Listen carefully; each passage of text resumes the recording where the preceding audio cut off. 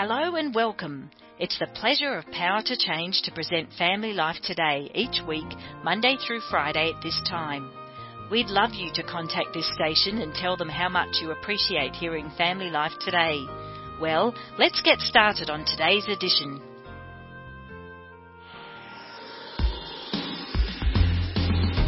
So, what's the most important thing you keep in our shower? My particular shampoo and conditioner. Yeah, that wouldn't be for me. It wouldn't, would it? You're not going to ask me what mine is? Okay, what's yours? What do you think it is? Your razor. Oh, you're exactly right. I got to shave my bald head.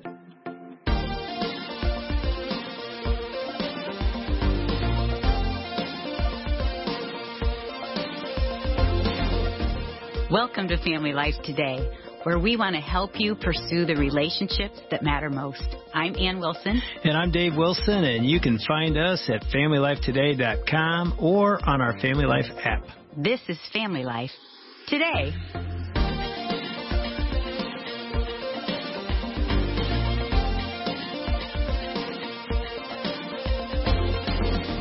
Well, you know, what's really interesting is I've never heard of a couple putting a Ziploc bag in a shower with their mission and values so they could look at it. Have you ever heard of that? I want to meet this couple. Like, this is pretty remarkable. We've got them sitting in the studio right in front of us. David and Meg Robbins, the president of Family Life, and they are sitting in our studio. Welcome to Family Life Today. It's a treat to be with y'all. Indeed. I'm sure people are leaning in and intrigued by it. What's this Ziploc bag thing? So tell us the whole process about how the Robbins set their mission, their values, what that looks like. You know, this is something a president of an organization called Family Life would do. Is this for the people that are like normal people? Could we do this? All we have been is normal people until we have a title that makes us pose as maybe not normal people, but we are still fully normal people, fully dependent and experiencing weakness all the time.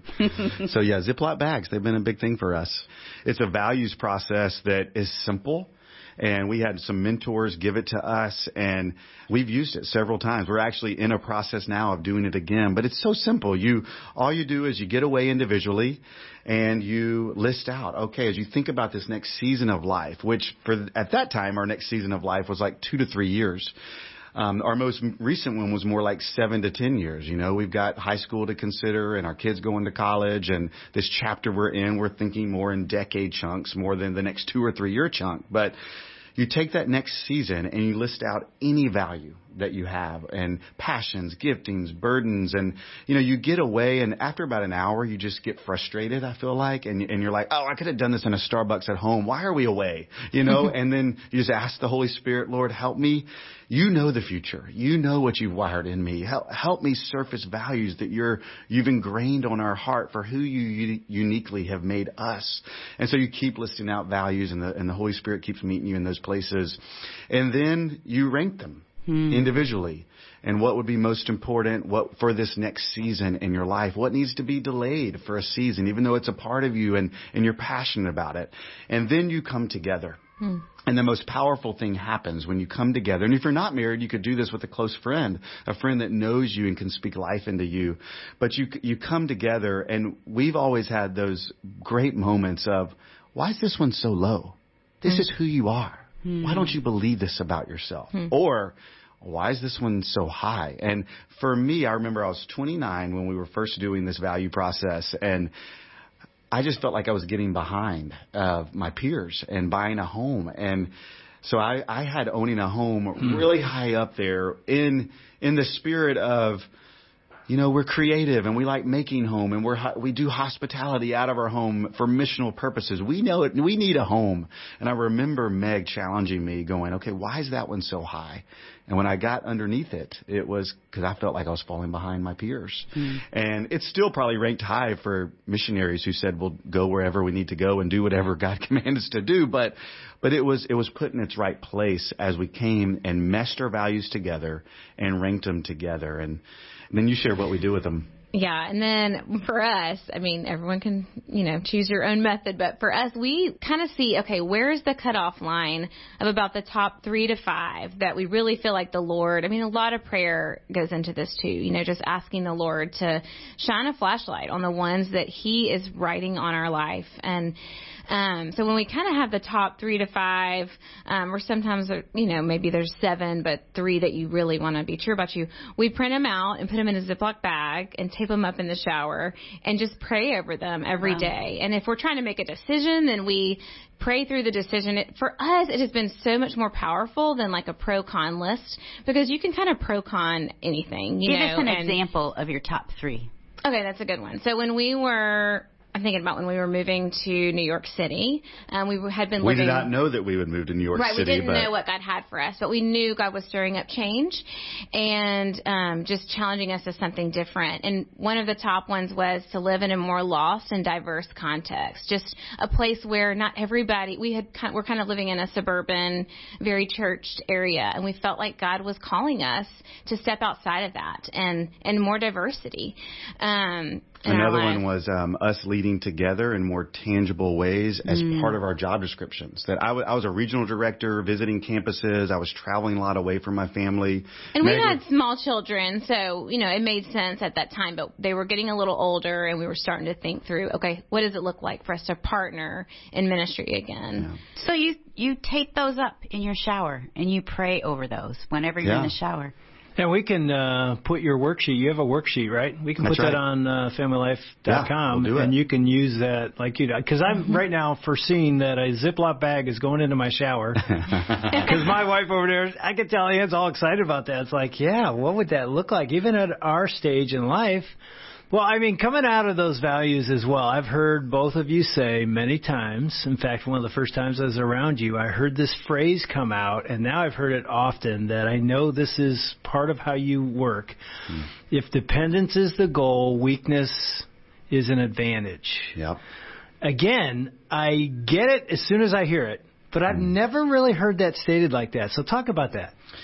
Yeah, well, ultimately, if dependence on the Lord is how we live our lives, if abiding in Him is the requirement for fruit to be produced, I don't know what it is in me, but I believe that with all my heart. But yet, functionally, I get it backwards all the time. And I have to remind myself over and over and over again, I am not sufficiently good, wise, or gifted enough to make this thing work. Whether it's my kids, whether it's our relationship as a husband and wife, whether it's leading a ministry, I'm not good enough. And I have to depend upon the Lord, even if I feel like all the boxes are checked and everything's perfect. Dependence is the key to living out an abiding life that bears fruit that will remain. And then if you really start digging into what does it look like to feel dependent all the time. I remember Meg, when we took this role, it was about 9 months in, and she just goes, dependence is exhausting. And I was like, oh my goodness, you're right. Because we were jumping into a deep end of leadership in this role that we have not led at this level before. And yet God keeps showing up. Provisions like you guys as hosts for Family Life today, and so many other provisions that He keeps favoring and blessing us with. Yet it comes out of fully experiencing our weakness. And that's the thing that gets hard for me, that I feel like He started teaching me when I was around 30 of you've really got to be okay with your weakness, and almost diving into your weakness, because as Paul says in 2 Corinthians, because it is in our weakness that God's power is made perfect. It's so funny as you say that. I'm recalling the first year of speaking at the Weekend to Remember Getaway. I was 29 and 30 years old. I was petrified, and I'm thinking, what do I have to say? These women have been married longer than I have. I'm nobody. I have nothing to say. And right before I would get up to speak, I'm in the shower that morning laying, like I am on the bathtub, prostrate, begging God, like, God, I can't do it. I cannot do it. I have nothing in me that would help me to do this except for you. I depend totally and completely on you, God. I need you to do this in and through me. And it sounds like you guys have done that many times. I can't do this apart from you, Lord. Yeah. Yeah, I feel like we find ourselves there a lot. You're very right. And I think the dependence on the Lord is actually the part that's not exhausting. It's the sitting in the weakness and continually finding ourselves there, just, okay, we don't have everything it takes. That's why we desperately need the Lord and what he can do and his power. Sounds like Moses. It sounds like Gideon. Everybody, exactly, it's all through through the Scripture. Bible. Yeah. In fact, when we were asked to consider taking this role, we were praying about it for a few months and certainly seeking the Lord. And David was out of town one week. We were living in New York City in our small apartment, and he had been out of town for 3 or 4 days. And it was a Sunday morning, and I was thinking, I've got to get everybody to church. If for no other reason, certainly we all need Jesus, but I might just need a minute, So we're on our way to church, and at this time we had 4 children, and they were all like 10 and under. Somebody almost tripped an elderly lady, and I just lost it. I just lost my temper and snapped at somebody. And so we get to church, and I get everybody checked into their class and sit down. Which is an accomplishment, Meg. I'm just going to say, Thank way you. to go. Thank you. On my own. It felt like it. I texted David, though, and I said, I really don't think we can take this role. No, that's not what you said. You texted me and said, hey, we're not doing it. We'll talk after church. That was it? That is actually probably much more accurate. Know what has happened. I was like, it's over. And you sent that text, why? Because I was feeling the reality of how I'm a terrible mom, just all the inadequacies that I was feeling, and taking this role to lead a family ministry, and I can't even keep my cool on the way to church. It just felt like this is not for me. And when they first when Steve Sellers first asked us to consider the role, my first comment was, I think that if you had been with us at Disney today, you would not be asking us, because we were in Orlando and for a conference, and I just felt like maybe you need to come live with us for a week before you ask us to do that. And he was so gracious and said, well, that's why we want you to do this. We want someone who's authentic and knows they don't have it all together, which was encouraging to hear. But the Lord just kept having to bring me back to this place of what does dependency look like, because I am weak. And that morning in church, we were going to Redeemer at the time, and Tim Keller was preaching that day on John chapter 21. After he's died, he's risen again, he's coming back to the disciples, and he's talking to Peter, and he says 3 times, do you love me?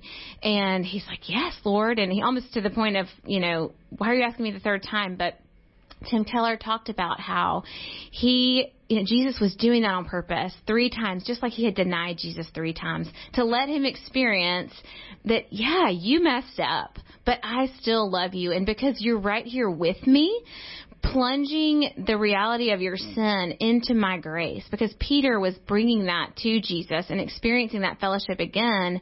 Jesus tells him, if you love me, feed my sheep. And he says it 3 times. Every time he says, do you love me? And he says, yes. And he says, then feed my sheep. And he talks about, because we don't have it all together. Jesus doesn't call the equipped. He equips those that he calls. And the Lord just used that morning by the time church was over and we did have a conversation, it was really like the Lord just said, do you trust me to be the gaps in your life, to fill in? I'm not asking you to be perfect in order to step into this. I'm asking you to trust me in a radical way. And every follower of Jesus gets invited by the Holy Spirit that's embedded in their lives. And the Spirit is the one that equips them with the gifts and empowers them to be able to live out mission. Every person, whether it's in your neighborhood and God's lifting your eyes to your neighbors, whether you're in a school and he's lifting your eyes to people around you, whether it's your grandkids or, the list goes on and on. God invites us to building his kingdom by impacting others. We experience transformation with Jesus and him meeting us in our weakness. And then he uses us as agents of transformation, right? For others to experience, because we can guarantee others are experiencing their weakness also. But when it comes to living it out, God delights, I believe, in putting his people in positions where they are desperate on him. Yes. Because that's when his glory comes through with power, because we get to the end of ourselves and we say, God, I need you to show up or else. And just like 2nd Avenue and going to church, he does. He meets us in the places we need him most. And it's interesting because I think it's so against how we try to live. Even the culture's like, be strong. You are strong. You got this. I mean, I'm thinking of all the years I spent in the NFL in those locker rooms. It's the opposite. Nobody's talking about weakness there, So what about the couple, though, that just will not embrace? Because you're saying embrace weakness. Well, I'm thinking of the listeners that are in it right now, that they're just struggling, that they are at the end of themselves, that they feel desperate and alone and they see no hope. How would you encourage them? Well, I would just say, first of all, don't just be a believer of grace in getting what you don't deserve. Be a lover of grace. The fact that we have a God that comes to us in grace and truth and gives us what we don't deserve and sent Jesus to meet the criteria of truth for us to have a relationship with Him. Be a lover of grace and relate to God. Just start pouring your heart out to Him. Because, I mean, Dave, you said it, like, because we're in Christ. Colossians says, Christ in us, the hope of glory. Yeah. And because we're in Christ, it's not our performance and others' opinions that becomes our identity. But that's how we operate, even as followers of Jesus. Believers of grace can believe all the right things, but yet deep down when they're functioning, it's my performance and others' opinions, and that's my identity.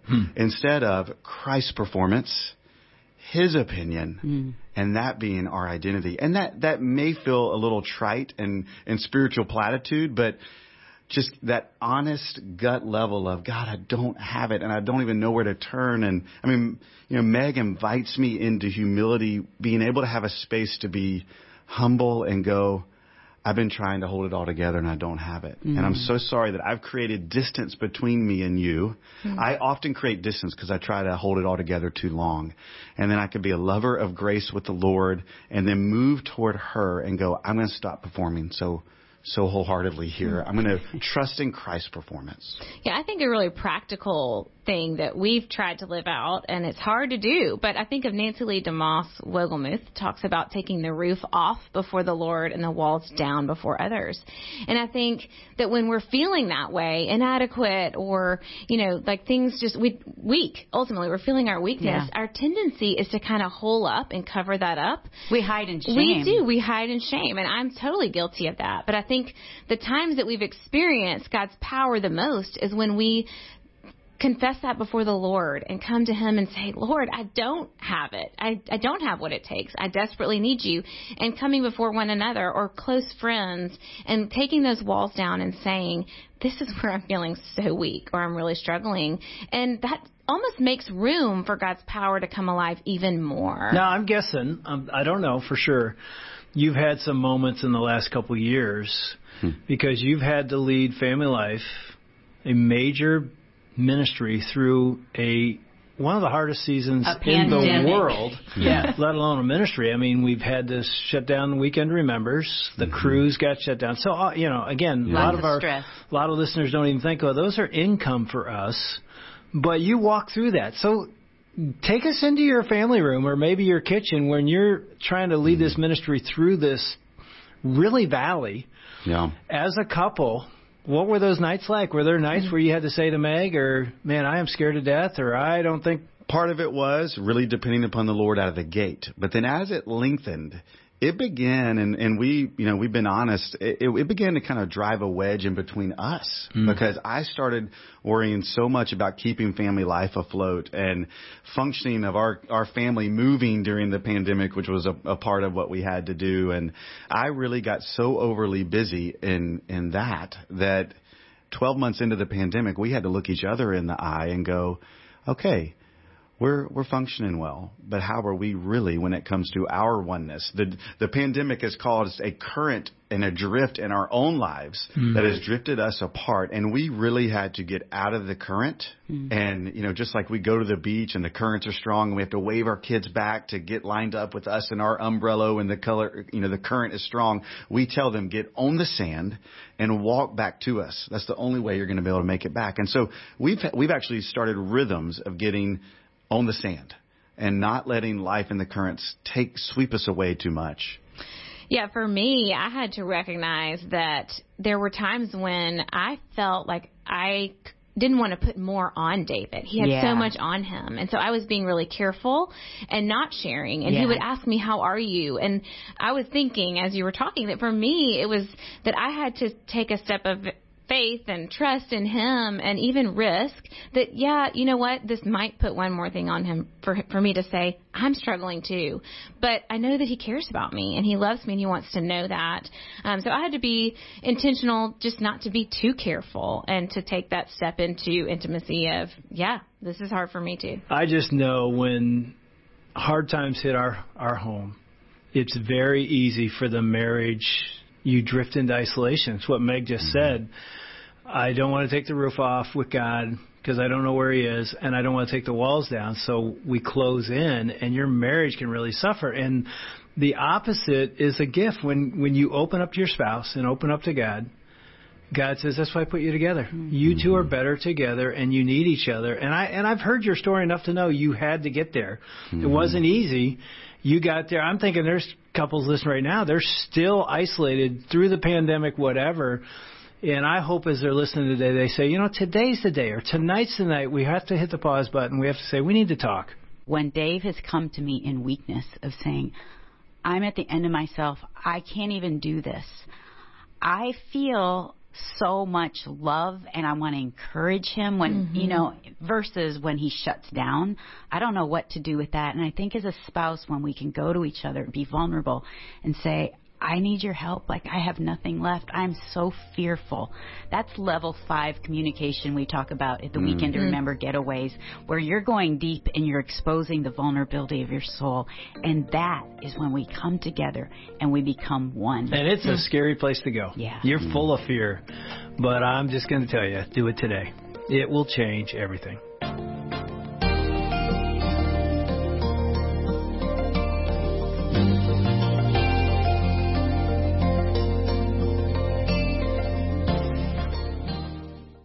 To thank Dave and Ann Wilson along with Bob Lapine and their team for another edition of Family Life Today.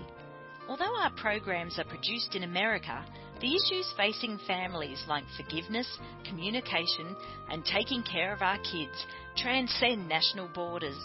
These issues profoundly affect relationships everywhere. In Australia, Family Life is known as Power to Change, and our mission is to effectively develop godly families.